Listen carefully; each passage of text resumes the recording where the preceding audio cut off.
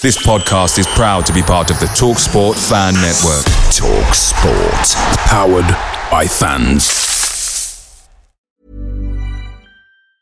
Planning for your next trip? Elevate your travel style with Quince. Quince has all the jet-setting essentials you'll want for your next getaway, like European linen, premium luggage options, buttery soft Italian leather bags, and so much more. And it's all priced at 50 to 80% less than similar brands. Plus, Quince only works with factories that use safe and ethical manufacturing practices. Pack your bags with high-quality essentials you'll be wearing for vacations to come with Quince. Go to quince.com/trip for free shipping and 365-day returns.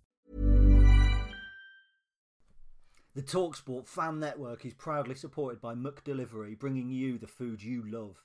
McDelivery brings a top-tier lineup of food right to your door, including my favourite, the Quarter Pounder with cheese. No matter the result, you'll always be winning with McDelivery, so the only thing left to say is, are you in? Order now on the McDonald's app, and you can also get reward points delivered too, so that ordering today means some tasty rewards for tomorrow. Only via app at participating restaurants. 18 plus. Rewards registration required. Points only on menu items. Delivery fee and terms apply. See mcdonalds.com.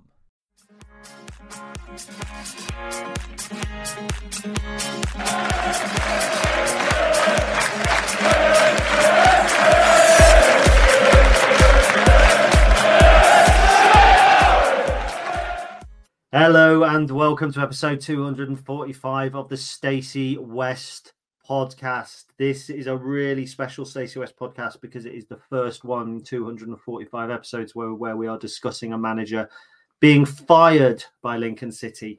Last night I was joined by Chris Lamming on YouTube. Nearly 2,500 people have watched that video. Let's hope that half of you are going to come back and listen to the podcast. Chris is with me again this evening. Chris, how you doing, mate? All right. Hello, very, very well indeed. Thank you. Much to discuss. It's very exciting, isn't it?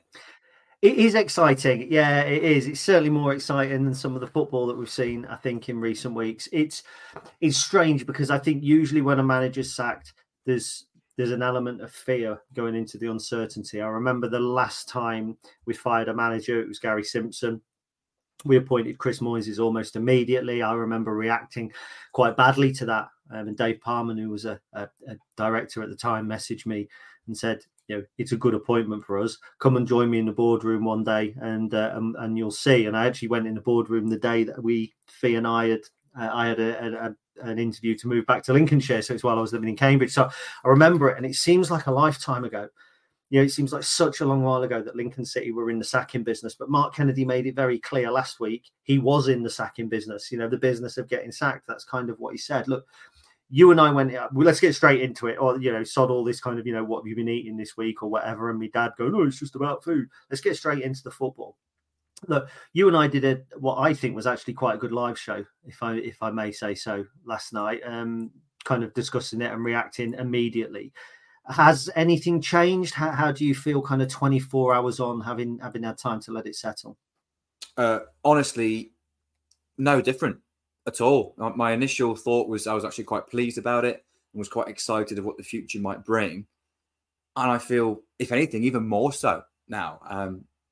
At the time, I knew that the club was in a good place off the pitch. We knew that the bigger picture and the longer term was really positive. I think we've mentioned that countless times. The question mark was over the short term, wasn't it? And I feel this just gives us a really good opportunity to really push on now. And I'm just really excited about it. So that's, if anything, my excitement has kind of gathered a bit of pace since yesterday. But I certainly haven't changed my mind on anything from yesterday. Well, I'm an eternal pessimist. So actually, I've been looking at the fixture list and thinking, wow, we might not have a new manager in place by the time we've played. Exeter doing well, Charlton doing well under Michael Appleton, Oxford could come out of those games with no points. We've got Fleetwood this weekend, a tough game. We could be out the FA Cup. So I'm thinking about interim periods in the past. Jamie McComb losing 2-1 to Bristol Rovers and then 6-0 against Oxford, and having a pretty tough time. So there's an element of fear in the kind of the interim period for me.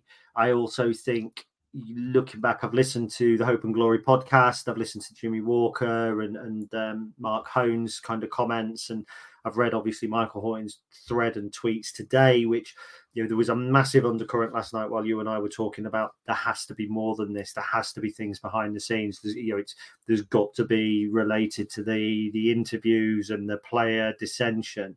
And then today, Michael Horton's kind of tweeted out that actually it could be down more to the playing style, and it could be the developing players and that sort of thing.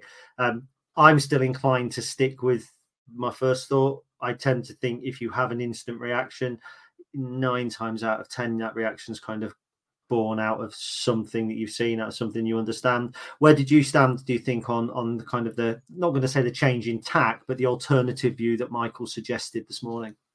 I think there's something to it. I don't think there's much to it. Personally, I think that there has to be something behind the scenes going on in addition to those maybe slightly more minor concerns. We discussed the on-the-field kind of side of things last night in depth. Obviously, we went through those statistics, and when the metrics that we're and the numbers that we're putting out against a lot of those the numbers that we're putting out against those attacking metrics, if they were to continue over the course of the season, then we were going to slide down the table anyway. So there's an element of that, and style of play may have something to do with it. But still, there was enough kind of question marks over that, and enough, as you put it, get out of jail free cards with the striker situation, which you kind of think if it was just the footballing side of things, then it's worth giving him another couple of months minimum to get some players back and improve that side. For the decision to be made, what feels quite swiftly, and what has come out of the club potentially without a solid plan in place of a successor, it appears to me that there's something going on behind the scenes that's been building, has come to a head, and the club have made a decision to make a change. So yeah, my gut instinct is that there was something else to it, hasn't changed. There may be other elements. I doubt it's 100% that. But I think it's going to be a majority around what's happened off the pitch rather than on it. Well, look, people know you and I, what you and I think. We made that clear last night, and you and I could talk about this for the next hour, which we're going to, not solely about this, but we're going to talk for the next hour. But we've had both Charlie and Ben. You may remember those. They are the other people that are involved in this podcast. So we've had them record some bits for you as well. So just for those listening at home, this initially is the reaction from Ben, and then if there's anything for me and Chris to discuss, we'll come back to it, and then we'll have Charlie. So this is what Ben has to say on the subject. Obviously, the first reaction was shock. It's not something that I envisioned the board doing from a footballing perspective. They've always given managers time, and with the injury situation being what it is, I expected that to be a mitigating factor, especially as we saw similar with Appleton, where he was given a chance to ride out a season and sort of leave at the right time. I think I'd started to lose a little bit of faith after the Peterborough game, and that was compounded with Burton, but still thought there was probably time to turn it around. The post-match where he chewed out Danny Mandroiu seems to have been like that final straw. Maybe there was like a sense of alienation that led to it. But either way, it was clear something had gone badly wrong during and after the game on Saturday. It led me to, it felt to me rather that he'd used Mandroiu as a scapegoat for sort of more wider failings, which didn't sit right with me at the time. I'm sure more will come out in due course, but with our current points tally, in spite of all the injuries, it doesn't seem that this is exclusively for footballing reasons. As for what's next, I feel that the links that we had to Stephen Bradley before we announced Mark Kennedy will drive a lot of speculation, because I think his deal's up in a couple of weeks. But whether there's interest further up the pyramid, that could scupper that. And then, of course, the heart says to go all out for Danny Cowley, and I think he'd probably have the backing to match his ambition this time round. But we know how much control he usually wants, and I'm not sure the club would bend on that right now. So, yeah, either way, I'm excited to see where we go next, and keeping the faith in Clive and the board to deliver. Up the Imps. Okay, so that's what Ben's got to say on the subject. He's kind of got a little bit ahead of us with the suggestions of other people, the new faces. So we'll pick up on that in a little while. But again, pretty much as we were saying last night, I think, isn't it, from that? Yeah, and I think the point you made about Danny Mandroiu and Mark Kennedy potentially using him as a bit of a scapegoat to hide some of his failings, or maybe to avoid additional questioning, was a really good point. I was really uncomfortable with that, but I've been uncomfortable with his most recent 3 interviews. He called out Sean Rowan after Peterborough game for missing a chance. He called out Jovan in the trophy game, despite a really impressive performance from Jovan. And even if he has had words behind the scenes, the lad's clearly taken it on board and impressed. So why on earth would you criticise him after he's putting his best performance in Lincoln City shirt? And then, of course, with Danny Mandroiu, the guy that absolutely needed a bit of backing from his manager in that moment, where he's made a poor decision. We all know it was a poor decision. He will know it's a poor decision. But people listen to the manager, and if the manager comes out and slates him, people are going to use that to influence their own decision and their own opinion on it. If there were some people on the fence thinking he dived in a little bit recklessly, he was maybe eager to impress, he's unlucky maybe to get a straight red. If that's the line people were taking, and then they listen to the manager back in Danny saying, he's a young lad, he's still learning, he was just trying to impress after some conversations we had this week, maybe went about it in the wrong way, but he's got a future in this game, and build him up. That takes a bit of the pressure off Danny Mandroiu again, and puts him in a good mental space to come back into the team.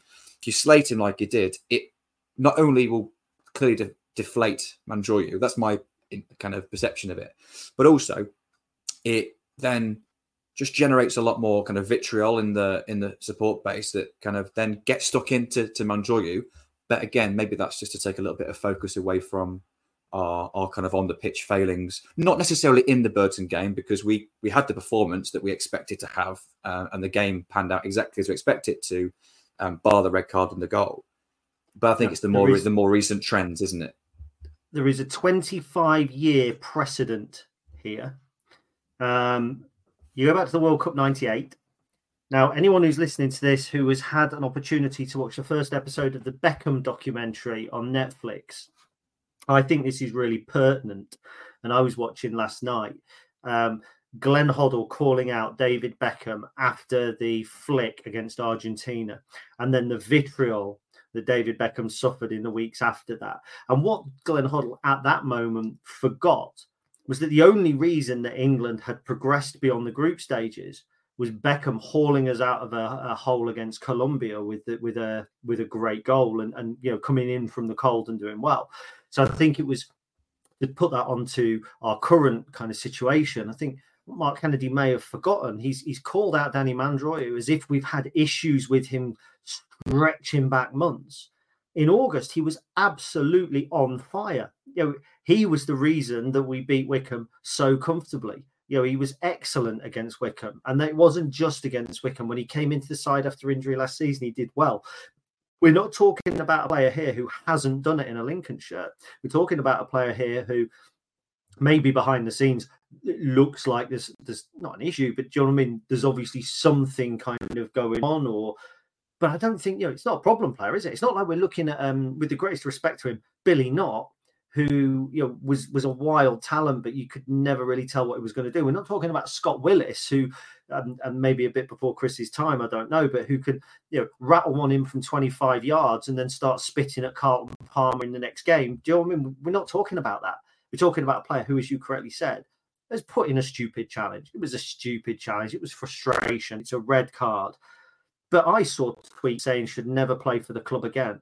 And then I saw England fans on the Beckham thing saying should never play for England again. Well, imagine what if David Beckham had never played for England again? 125 caps, single-handedly took us to the World Cup with the free kick against Greece in 2001. Do you know what I mean?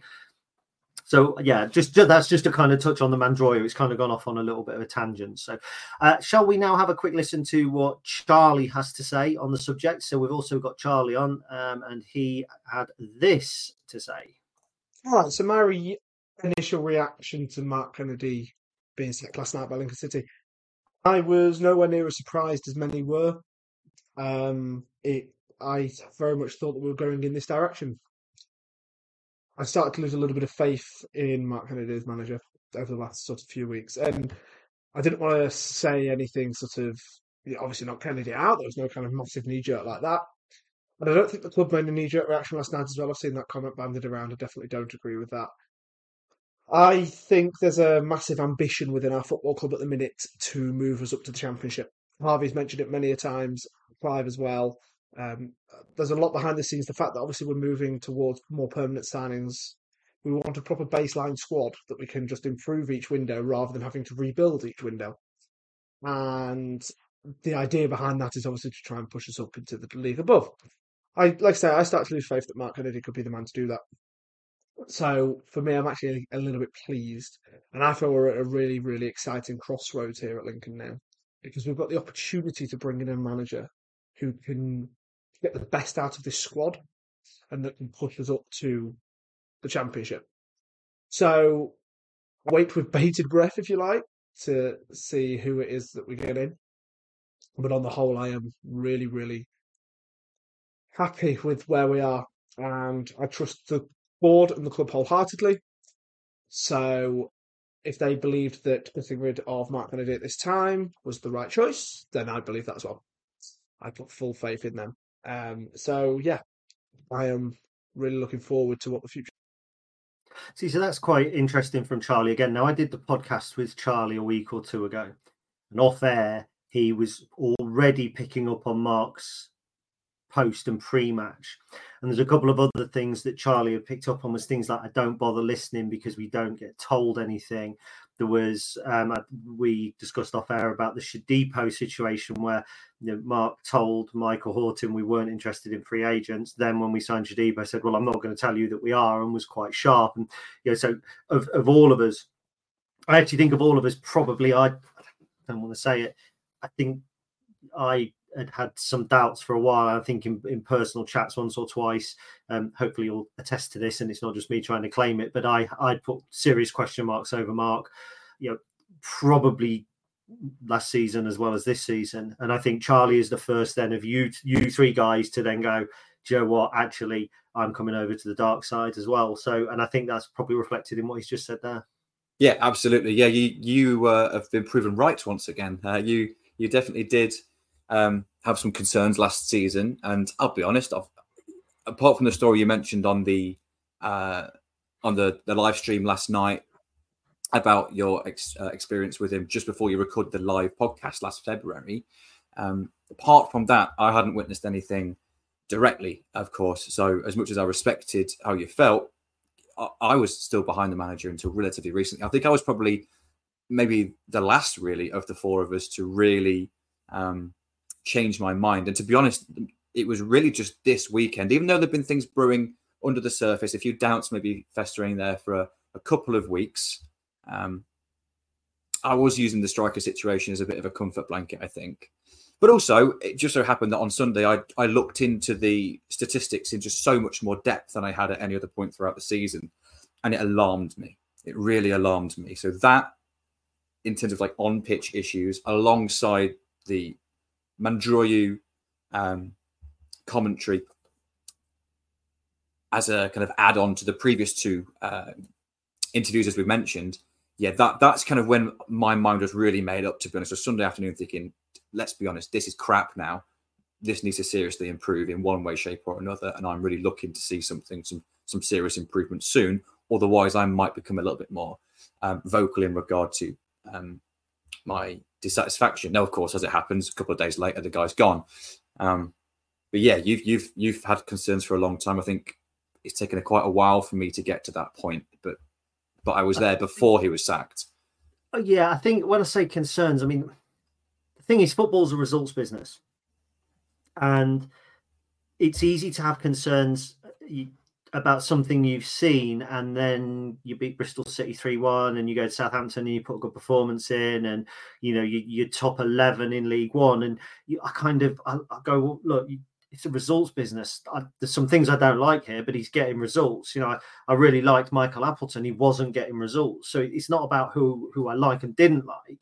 And I wasn't ever going to come on here and go, start trying to call things out that I saw when we were doing well. And at the beginning of the season, you know, I seem to remember kind of saying, if we're winning games, that's all you need to do, whether you like somebody or not. And I remember the car journey from Sheffield United on the way home, and kind of saying, you know what, we're doing well. We tore Wickham apart. We beat Blackpool. We've ground out a result against Shrewsbury. We've got a great result at Sheffield United, and then it just seems to have dropped off a cliff since then. And I think it's easy. I kind of laugh and joke and go, "Oh, I called it, blah blah blah," but I didn't, because I didn't come on one of these live shows and call it publicly. It was conversations, but lots of people over the last 24 hours will have been having lots of conversations, and there's lots of people who have messaged me and said, actually, this is my experience.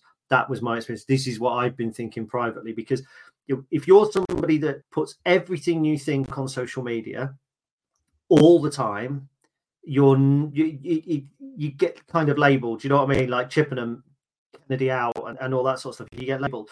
That it's easy to have an opinion. It's a little bit harder to express, especially when you're considered, as this podcast is. People listen to it for a balanced opinion, and a balanced opinion is taking everything into consideration. And when you're winning football games, and when you're tight, and when you're going to beat Ipswich, or you're beating Barnsley, or you're beating Derby, or you're going to Derby and surviving with 10 men for 45 minutes, something is there.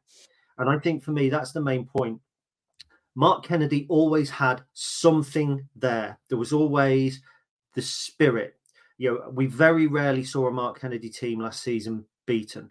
We very rarely saw a Mark Kennedy team kind of shrug their shoulders when they were being beaten. Peterborough probably the only one. We were very, very solid. That's why we had good cup runs. Yes, we were shit against Chippenham. Yes, we were poor in some games, and which we'll come on to in a minute. That, for me, disappeared at Sheffield United, and I don't know why. The only thing I can think that changed between Sheffield United and the following league game, which, correct me if I'm wrong, may have been Bristol Rovers. I think it was Sheffield United to Bristol Rovers. I might be wrong. I think so, the only thing that changed was Hacks coming in, and it's not going to purely be that, is it? It's tough. But that character, that had dissipated, hadn't it, over the last few weeks? Yeah, a little bit. And it was really highlighted on Saturday, I think, because we hadn't really seen any sort of dissent from the players at any other point. We may have had a couple of question marks in regard to Mark Kennedy's interviews and things, but yeah, things like Ethan Irahan going straight down the tunnel after being subbed off on Saturday like that. We all know what sort of player he's like as a committed player, and he's an excellent footballer. We've never seen him do that before. There was rumours of other players leaving without a cool down after the game. There was just something off, wasn't there? And I think that's just clearly been building. But that isn't something that we had certainly throughout last season, early stages of this season. That's something that's clearly reared its head more recently. So, yeah, it just brings me back to this, though. Like, we talk about the football, and there was always something there. Like, so even those pretty shocking attacking metrics that I posted on Sunday and we referenced yesterday, we were still third best in the league for XG against. There was always something. We didn't have any strikers. There was something to cling on to. And I just feel that if it was 100% football related, even though there may well be an element to that, he would still be here for now. But things seem to have just unravelled a little bit. Let's just pick up on those stats a little bit, because I'm a stats guy and you're a stats guy.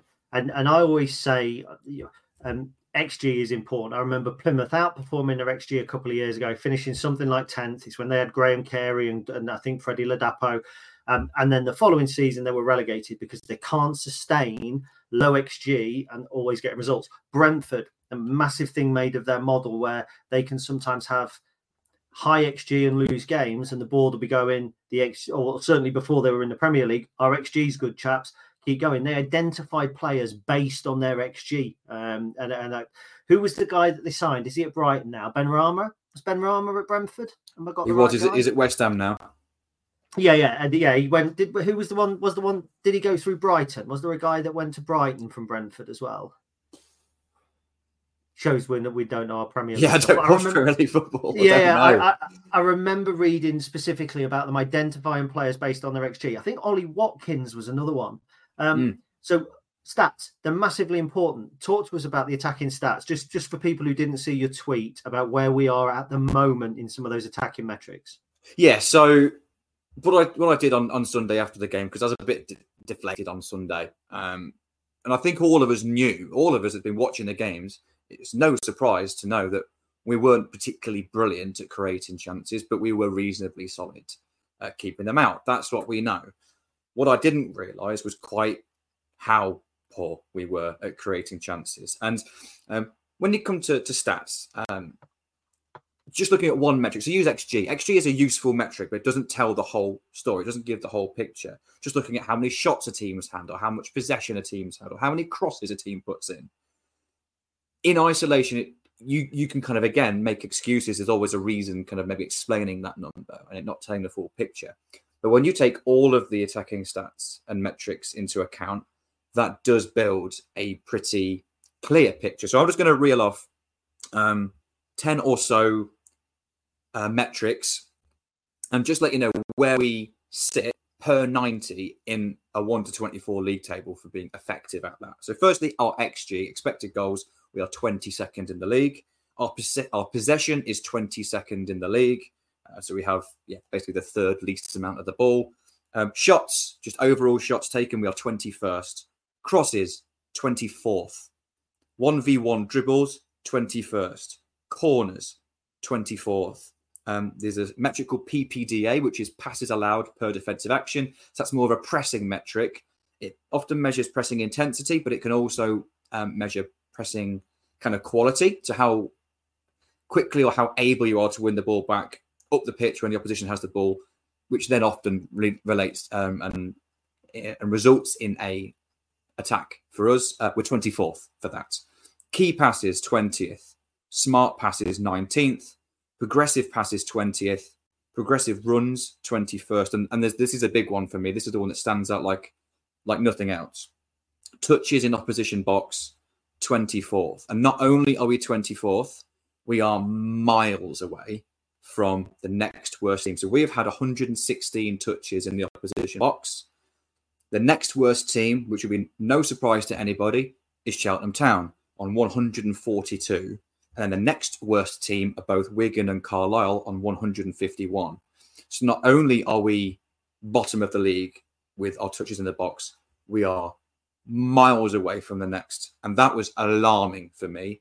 But you can always put spins on this, can't you? Because, we're getting results. And early in the season, we beat Blackpool 3-0. We actually beat Blackpool with just 4 touches in the box in the whole match. We scored 3 goals, but we only had 4 touches. And if I was analysing any other team, doing like a preview, like we're going to do for Fleetwood in the next, later in the podcast, you're going to look at those metrics. You go, hang on, well, it's irrelevant what their form is like now because they're going to tumble down the table if that continues. That will even itself out over the table.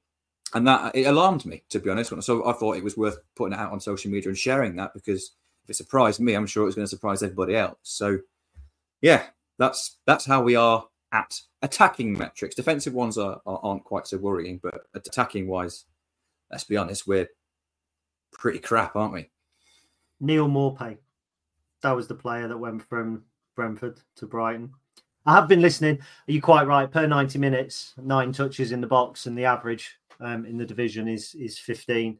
So 6 fewer, and it's not been great. Look, we can go over what's happened as much as we want. We've done it for 26 minutes. If you want to get our immediate reaction, you can go over to our YouTube channel and have a look at what me and Chris said in the kind of immediate aftermath. The fact is, it hasn't all been bad under Mark Kennedy. We're not talking about sacking here because we're rock bottom. We're not talking about sacking because we're going nowhere on the field. There were plenty of positive signs. I would even argue if our strikers hadn't been injured and if the ridiculous extra time that we played in the first kind of 6 or 7 games of the season, which is now not happening, hadn't happened at all, we would be an extra 4 points up from wins against Bristol Rovers and Northampton. And you could probably argue that we would have beaten possibly Carlisle. You might say we might even have taken something from Burton with our strikers. Actually, on the field, we're not in too bad a place. Before we talk about the worst matches in Mark Kennedy's reign, let's look at actually some of the highlights. Now, I said to you, we'll both pick a highlight. One game stuck out in my mind. You picked it as well. So my first choice, and I will mention another one. It was the 2-0 win against Derby County. And I think it was still in that time where Mark was playing an attacking brand of football, or trying to. It was just before, I think, we beat Bristol Rovers 6-3. It might even have been the Tuesday before we won that game. And I just, it was end to end. It was quite thrilling. It was a big club. And I remember sitting at that match thinking, actually, we're onto something here. Mark Kennedy's he's onto something here, and it was a highlight, wasn't it? It was a good game. It was, yeah, and it was a home win. Something that at the time we'd been starved of for a year or two. Let's be honest, and it was a really exciting home win, and yeah, big game atmosphere. It did kind of feel like a bit of a new dawn that evening, I have to say, and it was brilliant. There's no denying it was brilliant.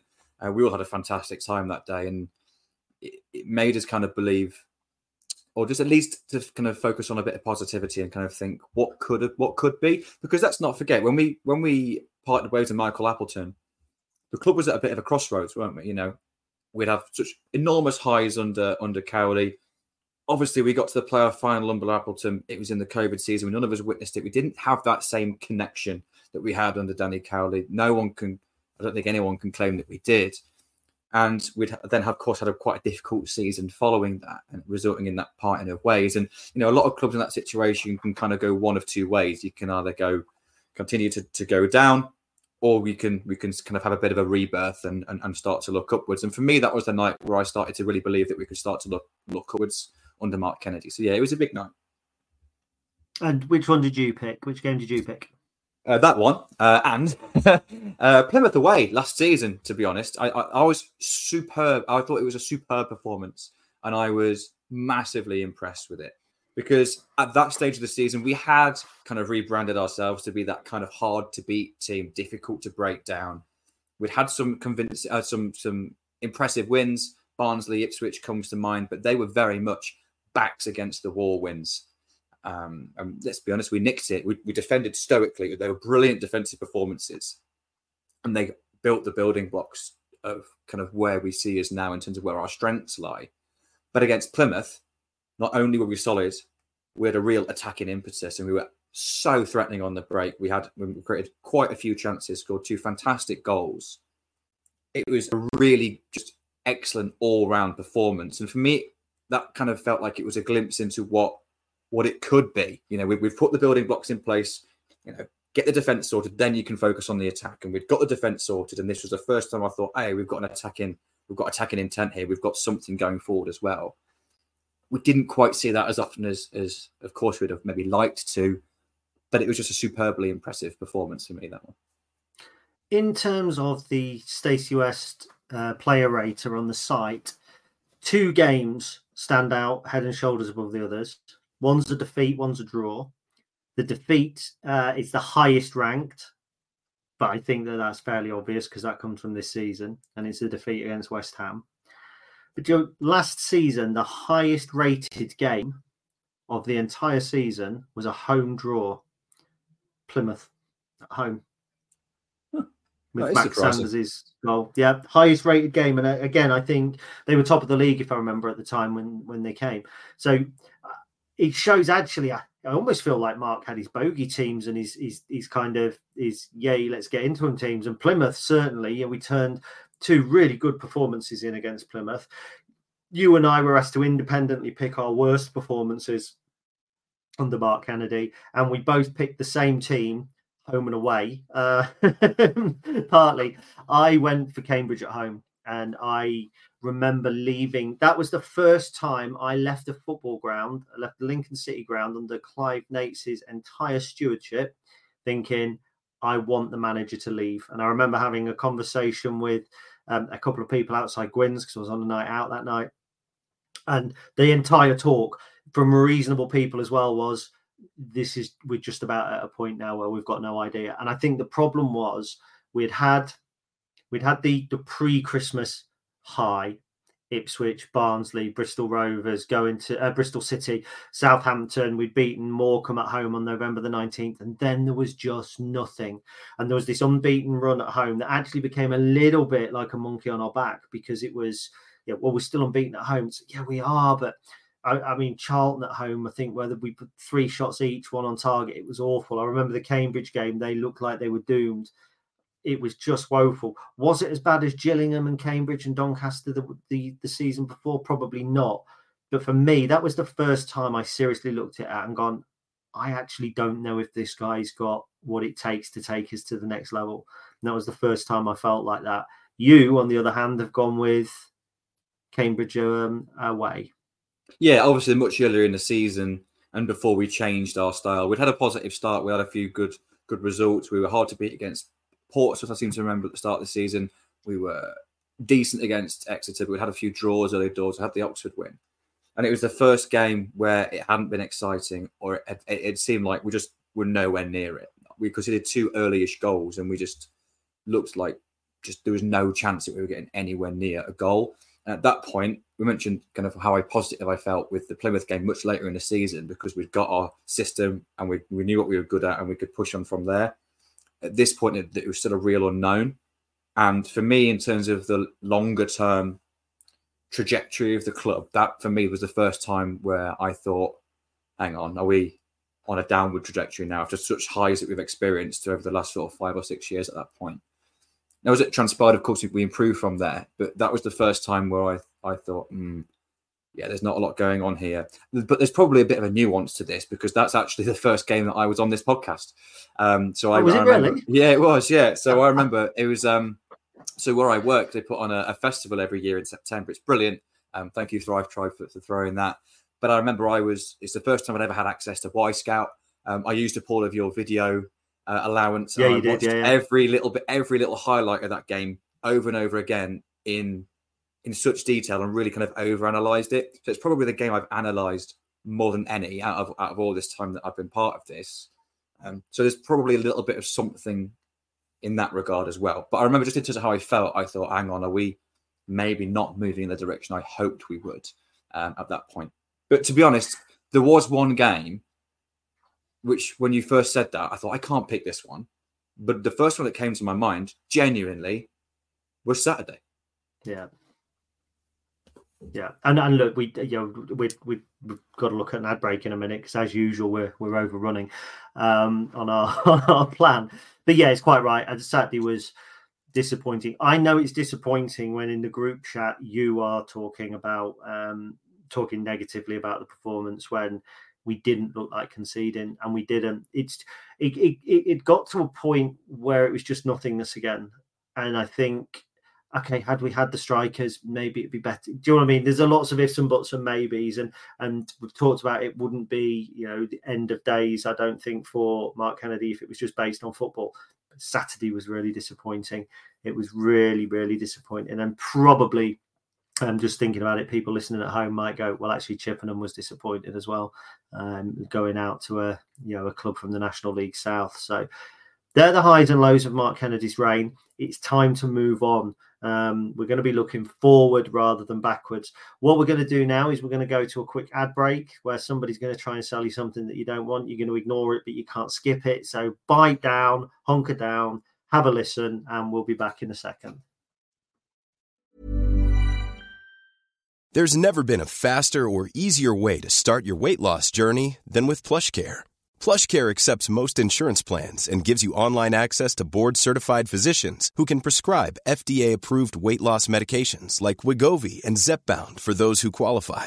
Take charge of your health and speak with a board-certified physician about a weight loss plan that's right for you. Get started today at plushcare.com/weight loss. That's plushcare.com/weight loss. plushcare.com/weight loss. The TalkSport Fan Network is proudly supported by McDelivery, bringing you the food you love. McDelivery brings a top-tier lineup of food right to your door, including my favourite, the Quarter Pounder with cheese. No matter the result, you'll always be winning with McDelivery, so the only thing left to say is, are you in? Order now on the McDonald's app, and you can also get reward points delivered too, so that ordering today means some tasty rewards for tomorrow.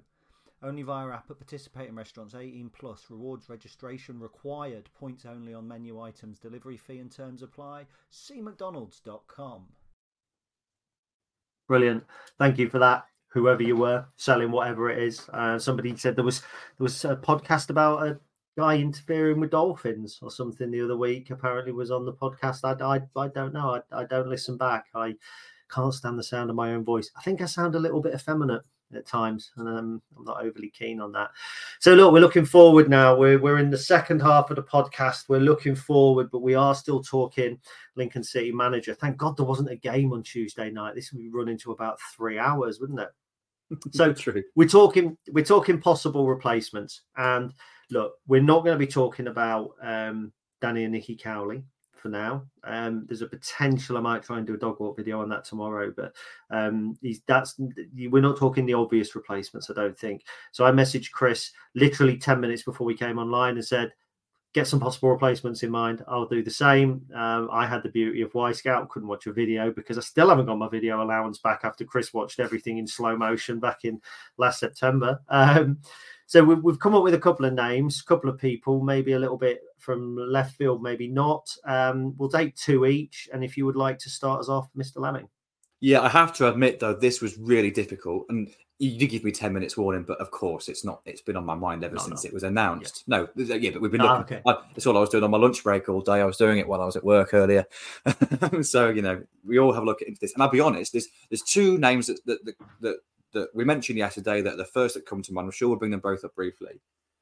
And if I'm honest, you kind of try and be a bit clever. You try and look kind of in kind of the nooks and crannies of the Football League or Premier League 2, under 21. I think, is there someone here that really stands out? And if I'm completely honest with you, I have picked two. I think they're both really unlikely. I would be happy. Would I be happy and be able to back them both? Maybe. So these are definitely not top choices. Mike Williamson would have been one before he went to MK Dons. He's someone I've been really impressed with for well over a year, to be honest. But he's obviously recently moved, literally just a week ago. So the first one I picked was Luke Williams at Notts County. I've been really impressed with him, particularly the style of football he's been playing at a level that doesn't normally experience that style. But if I'm honest, I think he absolutely will end up Championship at the very lowest. I think he has got a lot going for him. Notts County are quite open defensively, which I don't think really suits us, but they do play a similar shape that we play at the moment. But also, Notts County are looking for back-to-back promotions. There was 16,000 there on Saturday against Mansfield. Let's be honest. Why would he come? Why would he come here? Notts County can be in League One this time next season on the back of some huge wave of positivity. Enormous fan base for the level. I just don't think we could attract him. He's a name I would like. I've admired from afar. Does he fit 100% what we're looking for? Closer towards the Michael Appleton style of football than the Mark Kennedy. But he's a very, very exciting young manager. There's no denying that. I just don't think we'd be able to get him. No, that's fair enough. I agree. It seems a funny choice. And I understand it. It seems a funny choice after you and I sat and watched Notts County get beat 4-1 and offer very little in attack on Saturday. I'm with you on the if you're riding high in League 2, why do you come? With the greatest respect, Notts County are a bigger football team than we are. That's not up for debate. They're lower than us in the Football League, but they're a bigger team. And if they're doing well, there's absolutely no reason why you would, unless you didn't think you could carry it on. So, and also, I wouldn't want him to bring Sam Slocum with him. He's a goalkeeper who I cannot understand how he's still playing for Football League. So I picked two, and the first one I picked.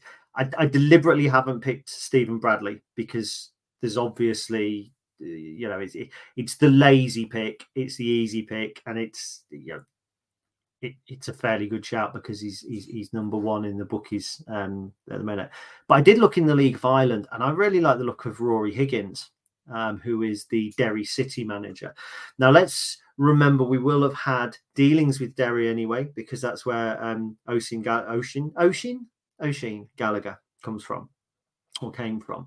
And Derry are second in the League of Ireland. They have the second lowest XG conceded. So defensively, they're relatively sound. They've got the top possession stats. And I think that the club are going to be looking at playing possession football to try and get some of those players of ours who are incredibly talented on the ball. We're going to want Danny Mandroiu on the ball. We're going to want to get Dylan Duffy when he comes through on the ball.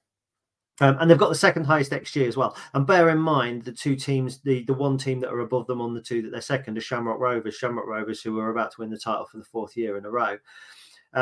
Actually, Higgins had a really good season last season. Obviously, they were runners-up, I think, in the division. I think they won the Football Association, FA Irish Cup, whatever you want to call it, which was really good. He seems to have done a superb job there.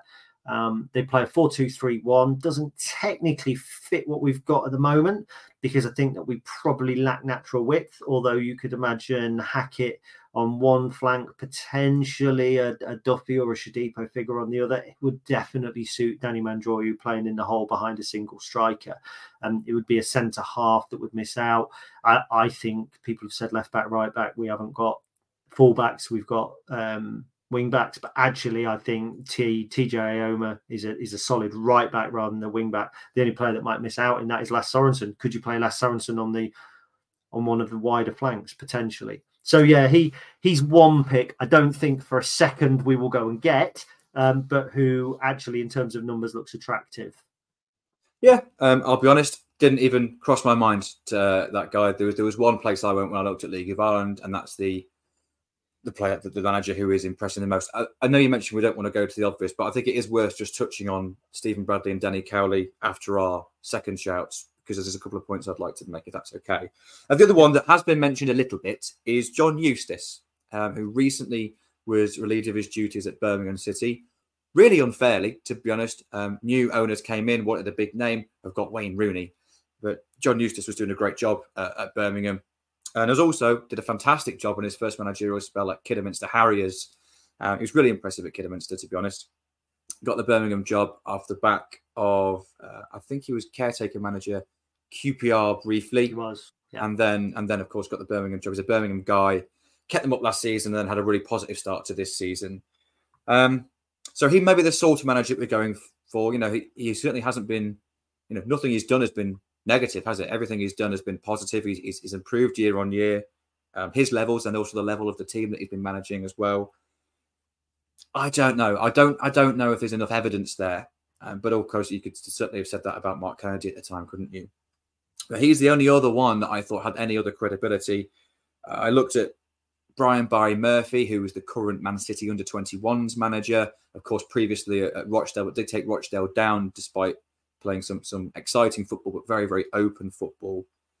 Yeah, I don't know if that would particularly excite me. I don't think that fits. But he was the only under-21 manager that had any sort of credibility that you could take into the Football League, I feel, at the moment. Yeah, there wasn't a lot else out there. So I'm interested to know who your other pick is. And at one point on Eustace as well, he was the assistant for the Republic of Ireland, which I think is quite interesting. And I know people will go, oh, not more Ireland.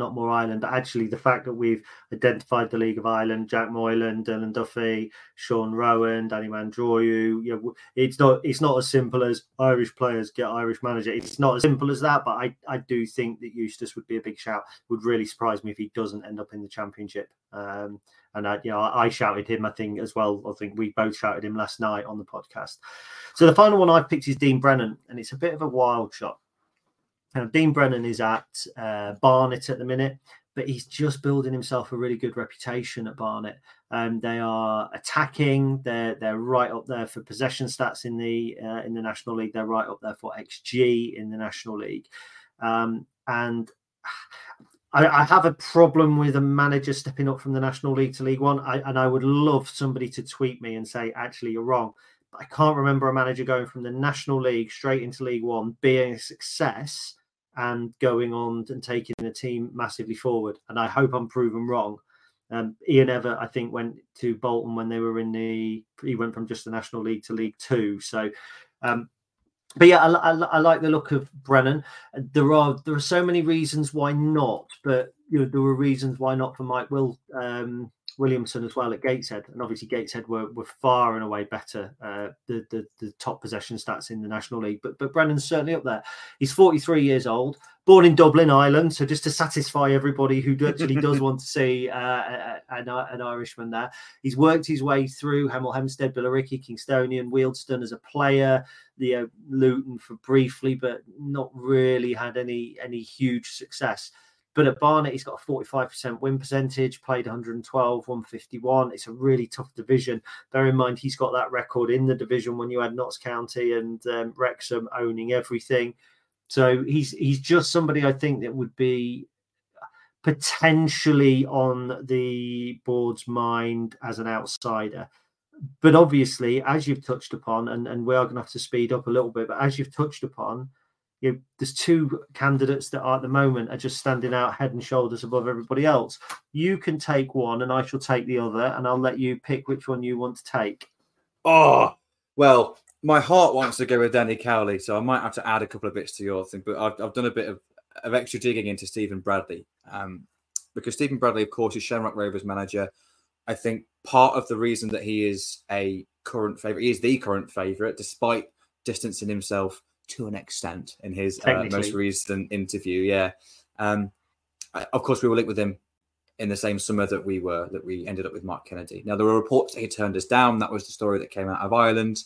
The club kind of maybe didn't really agree with that at the time, but we don't know. Maybe that's a way of kind of saving face a little bit, or maybe that was true. You don't know, do you? Maybe Stephen Bradley was using that as leverage to get a new deal at Shamrock. We don't know the ins and outs, but ultimately he was the other prime candidate that was there the summer that we approached Mark Kennedy. And also, I think we are a significantly more attractive club now than we were that summer. So I think if he did turn us down, that doesn't mean he'll turn us down again. And you mentioned you looked into some other Irish managers. You looked into the League of Ireland because that's somewhere where we've clearly got a lot of knowledge. And I think there is a caveat here because Shamrock Rovers do have the best squad. And of course, they have the biggest budget. It's not head and shoulders above everyone else, but there is an element of expectation there. But they are achieving those expectations. So just to give you an idea of kind of how his teams play, exclusively plays with the back three. We have a back three squad. He plays a 3-5-2 or he plays a 3-4-3, but with 2 10s rather than 2 wide players. That absolutely suits Danny Mandroiu down to the ground. Or he plays a 3-5-2 with a number 10 and 2 strikers ahead. Again, suits Danny Mandroiu down to the ground. Danny Mandroiu was the crown in Shamrock Rovers, the jewel in Shamrock Rovers crown, when he was there a year or two ago. So XG, everyone's favourite. Shamrock's is 60, highest in the league. Next highest is 47, so they're significantly higher. XG against is 27, and next best is 32. So not only have they got the best going forward, they have got the best XG in defence as well. They do both parts of the game well. Got a joint highest amount of possession at 57%. It's not super possession based. It's not like 60-70% that you see some managers have, but of course they dominate games. And then the one that really impressed me was the touches in the opposition area, which of course was a huge negative for us at the moment. They average 10 more touches per match than we do. So they average 19 touches in the opposition area per game. We are under 9 on average. An average XG per game of 1.88, 15 shots, 6 on target. All of these metrics are the highest in the league. So if you're looking at pure statistics, you mentioned Brentford earlier. That's how they recruit a lot, or at least start the recruitment process. He stands out, fits the squad currently, and stands out as a really impressive kind of character and being able to build that philosophy and that style as well. So kind of on the pitch, he really stands out for me as a quite a likely candidate, and it makes sense in regards to the bookies in that regard. I'm not going to deny, though, that the person that you're going to talk about, that I'm sure we'd all love to talk about for hours, is still my preferred choice. But I'll let you take the discussion on Danny Cowley, unless there's anything you'd like to add, of course, about Stephen Bradley. No, I think I've kind of discussed Bradley. He would be my first choice on paper. I don't think he distanced himself particularly well from the rumours. You know, I'm concentrating on the next 3 weeks. Bear in mind their season ends on the 3rd of August. It's the 19th of October now. So we're only talking a little over 2 weeks. So did I say October? Did I say October? August. Did I? Okay, yeah, well, November then. Do you know what? It's been a tough week. It has. Danny Cowley's the obvious shout. Look, that's massively divisive already on social media. You know, I've heard people already calling other fans morons for saying bring the brothers back. I've seen people saying, you know, bring the brothers back, and whilst it seems to be divisive on social media, I think if they were unveiled at Sincilbank, it would be everything but. I think people say you should never go back. Colin Murphy brought us out in 1988, having previously been at the club at a different level as well, albeit on a downward trajectory, but on an upward trajectory. We've seen it with Nathan Jones. We've seen it with Eddie Howe. You can go back. It doesn't always work, but you can go back. John Coleman left Accrington, went back to Accrington, I believe, and did a really good job as well. That aside, taking out all of that and going, is this man the right manager to appoint for our football club, irrespective of the fact that he's been here, irrespective of that romance? You're talking about a young manager, still a hungry manager, and with Nicky as well, but I'll refer to him in the singular. You're talking about a manager that kept Huddersfield in the Championship and did very well at doing so. Talking about a manager that did, it wasn't a great job at Portsmouth, but it wasn't a woeful job at Portsmouth. They were still kind of up there and on the cusp, but it wasn't an easy job to go into. Their football isn't always attractive, but actually, we were relatively attacking at times when we won League Two. We were very attacking when they were in charge in League One. Remember, we went to Huddersfield and we won. We won 4-0 against Southend. We beat Fleetwood 2-0. We were very, very good at the beginning of that season. Actually, everything suggests, taking aside the fact that they're Danny and Nicky Cowley, and basically I've still got a picture of him in front of me up here right now. I've got a signed Danny Cowley. Taking all that aside, they're absolutely custom made for this purpose. They are custom made to come into Lincoln City at the moment. The one stumbling block is that when they were here before, they wanted full control. Allegedly, everything was about them. But that's going back to that when they were here before. What's to say that that's going to be the case now? It certainly wouldn't have been the case at Huddersfield. They didn't have that kind of same autonomy, nor at Portsmouth either. So, if you strip away the divisive nature of the plastics and the cup run and this, that, and the other, Danny Cowley there's every reason why he's got to be second favourite by in my eyes. Plus, I fucking love that man. He's my first choice. I would not be disappointed with Stephen Bradley at all if that transpired, for the reasons that we've just mentioned. And I completely agree 100% with everything you've mentioned about Danny Cowley. But you mentioned in terms of looking back, I think you can't not. And you're right, objectively right now, everything you've said is correct, but you can't not look back. And how magical was it? But you mentioned about how him and Nicky kind of controlled almost every element of the club. But let's not forget, they had to. There was no other structure there. What's to say that, that Danny brought in Jez George to help with recruitment. Danny clearly, on Nicky, of course, clearly understand the need for a modern structure in a football club and the need for those individual and specialised roles, which then would free them up to have more time on the training ground. Of course, they would have to fit into the club's structure now, and how much of a say they get in that and how much influence they want compared to what they'll be given. Of course, there has to be an agreement there. But also, if the reports of a slightly fractured dressing room and if Mark Kennedy has maybe disillusioned some of the staff and some of the players, I can't think of any better management duo to come in to bring a level of connectivity and togetherness. They left Portsmouth after a spell where the board deemed them to be unsuccessful. And there was so much positivity coming out of that club, so much praise, so much kind of thanks from the fans, the players. You don't get that when you get sacked at many clubs. Mark Kennedy's not going to get that from his players at Lincoln City, even if Michael Appleton didn't. That's so rare. That's so rare. Everyone felt they were really unlucky to get sacked at the end of their spell at Huddersfield Town. They fit the remit. They went in when Huddersfield were woeful, and they kept them up. So on the pitch and even off the pitch in regard to that, just squad unity, I agree. There's no one better, in my opinion, that we would have access to right now. And also, what is key, who's available. We've tried to scrape together some other options. Stephen Bradley stands out for the reasons that we've mentioned. We both came up with some other, but let's be honest, shit other ideas because there's no one else there.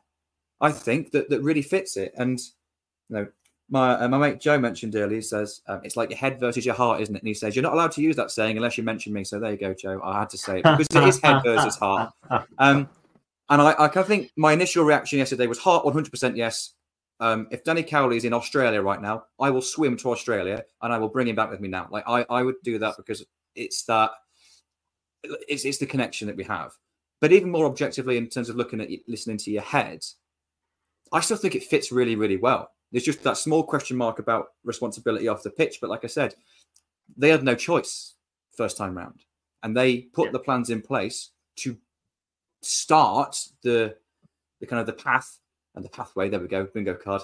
To give us the structure that we've got behind the scenes now. So for me, the more and more I think about it, not just because it's what I really want, but actually it does make objective sense as well to me. So for me, Danny Cowley is my number one target, but I would absolutely be more than happy with Stephen Bradley coming in and would fully back that. Brilliant. There's not a lot else there that's standing out to me, to be honest.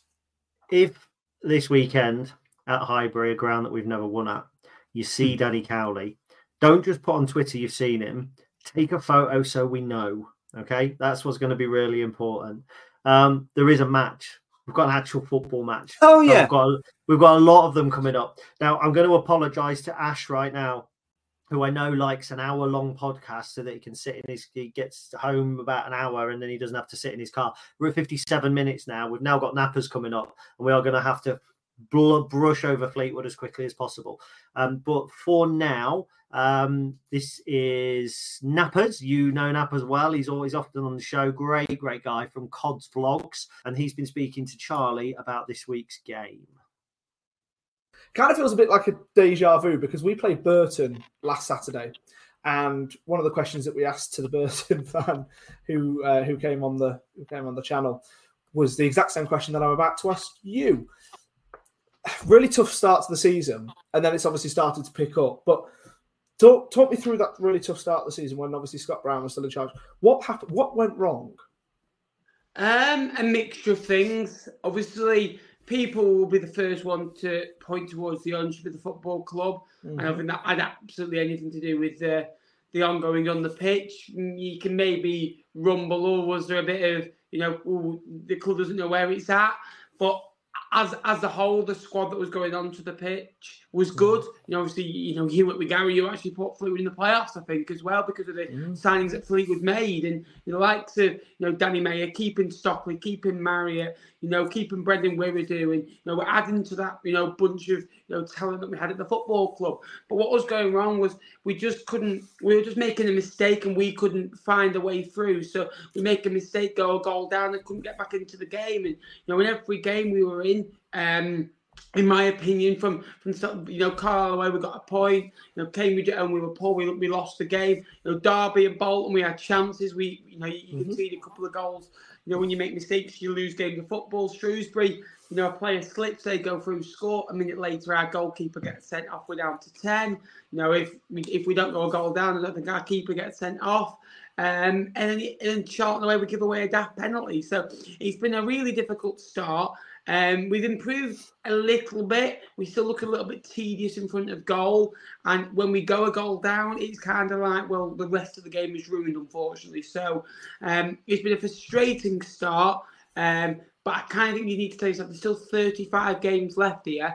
And on points per game, I think, I've hardly looked at the table, if I'm honest with you. One, because Fleetwood in the bottom four, and two, because it's way too early.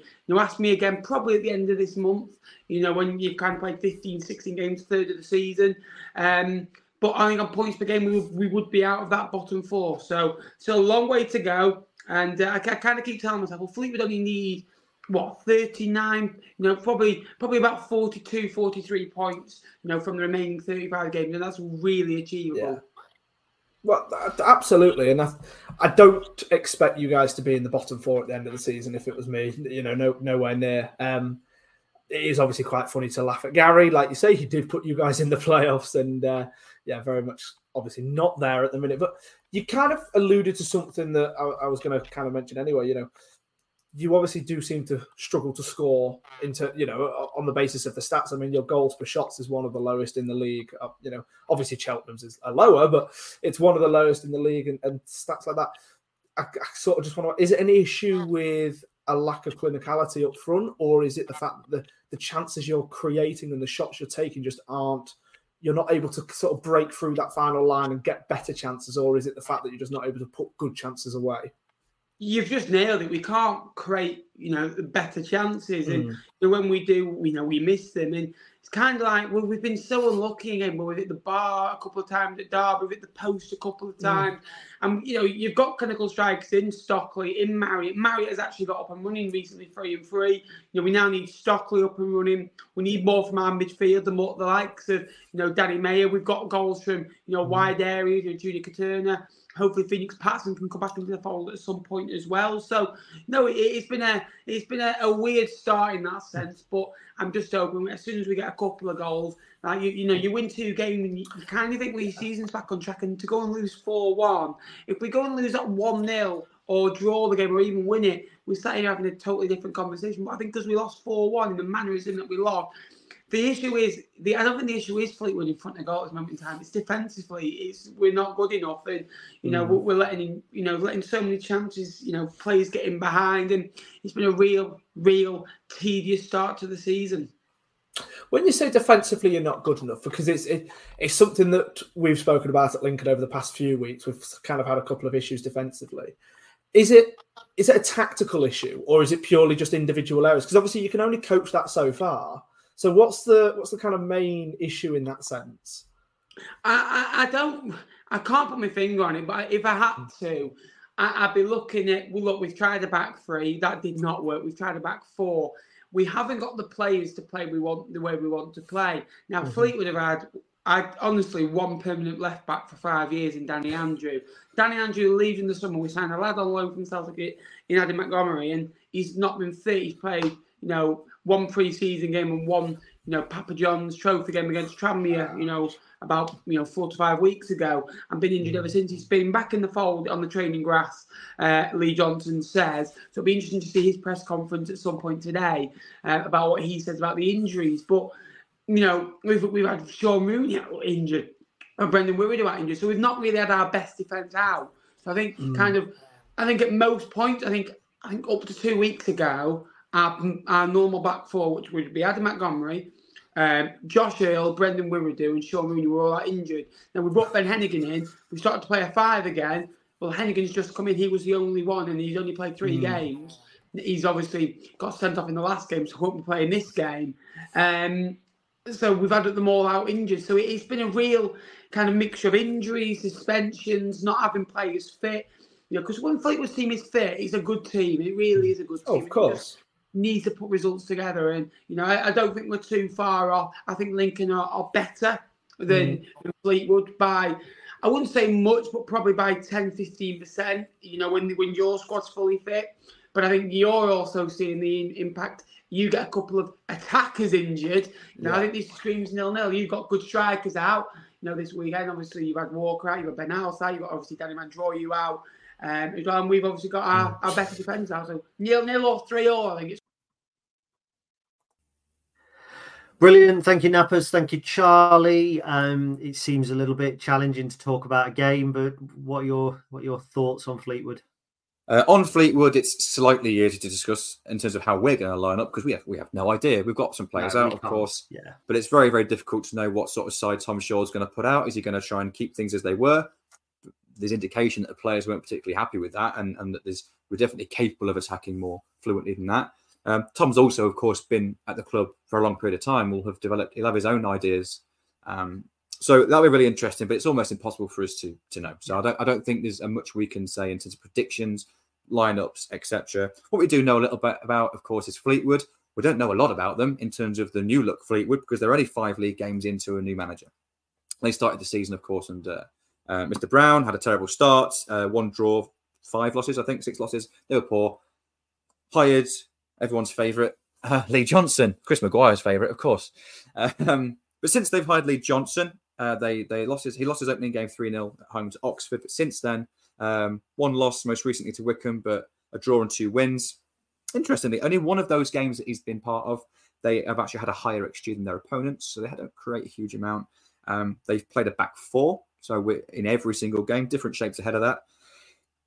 That's all we know. They play a back 4. They've got a half-decent squad. You picked them, of course, as potential playoff challengers pre-season.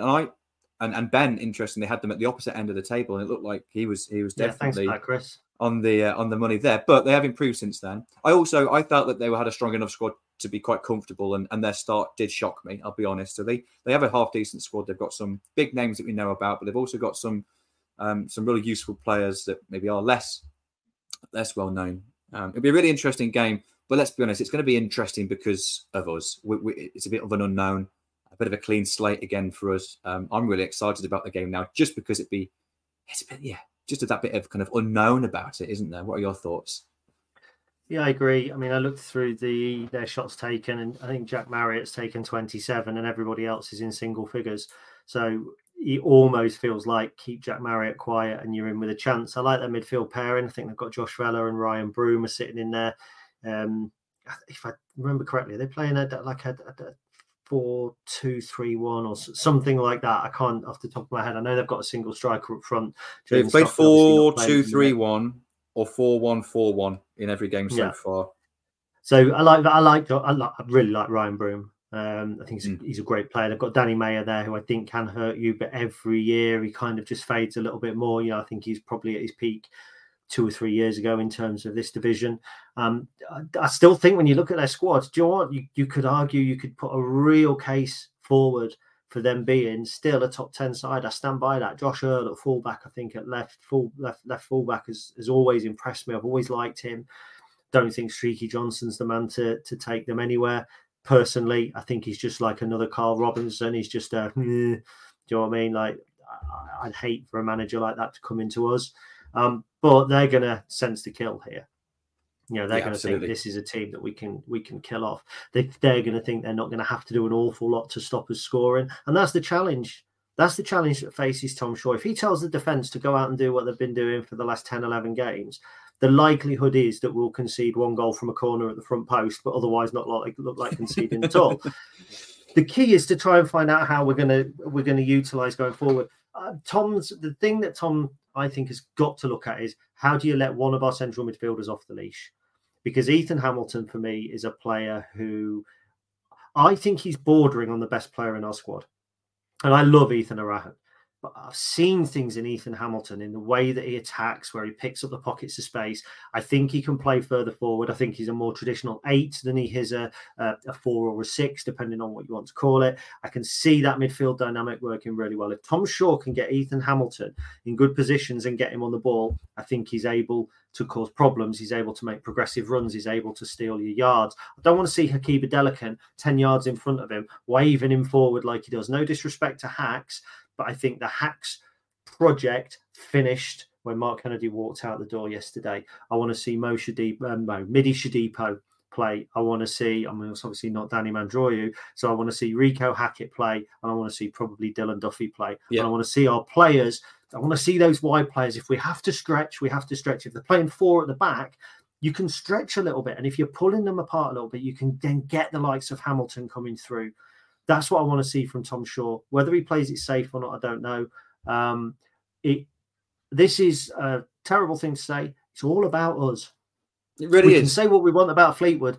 Saturday is all about us. So that's where I'm going to finish, because at this rate, Ash won't just be waiting for his tea. He'll be sat in his car waiting for his supper. And Jack Mulhall listens to us when he goes on a run, and at the minute, an hour and 3 minutes, knowing Jack's pace, he will already have done 15k. He'll nearly be at my bloody house. If he sets off from Highcombe, he'll be at my house before long. So that's where I am. Well, that's been a podcast and a half, hasn't it? It certainly has. It's been good fun, though. Yeah, it has. And we haven't covered everything that we could, I don't think. I think we could have covered a lot more potential candidates. We could have gone into more detail on Mark Kennedy. If you want a little bit more detail, although it's not more detail because it's shorter than this, head over to our YouTube channel.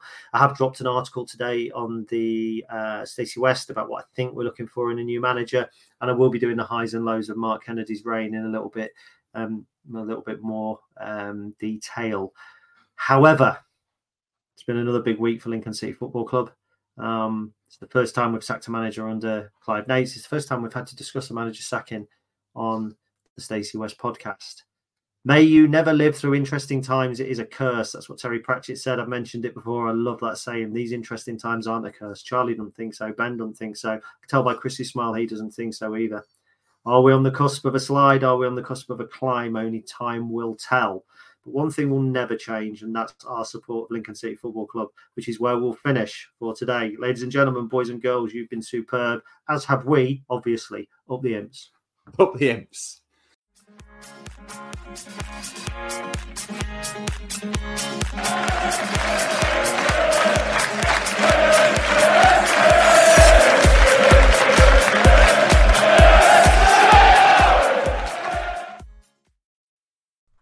It's the 90th minute and all your mates around watching the Imps on iFollow.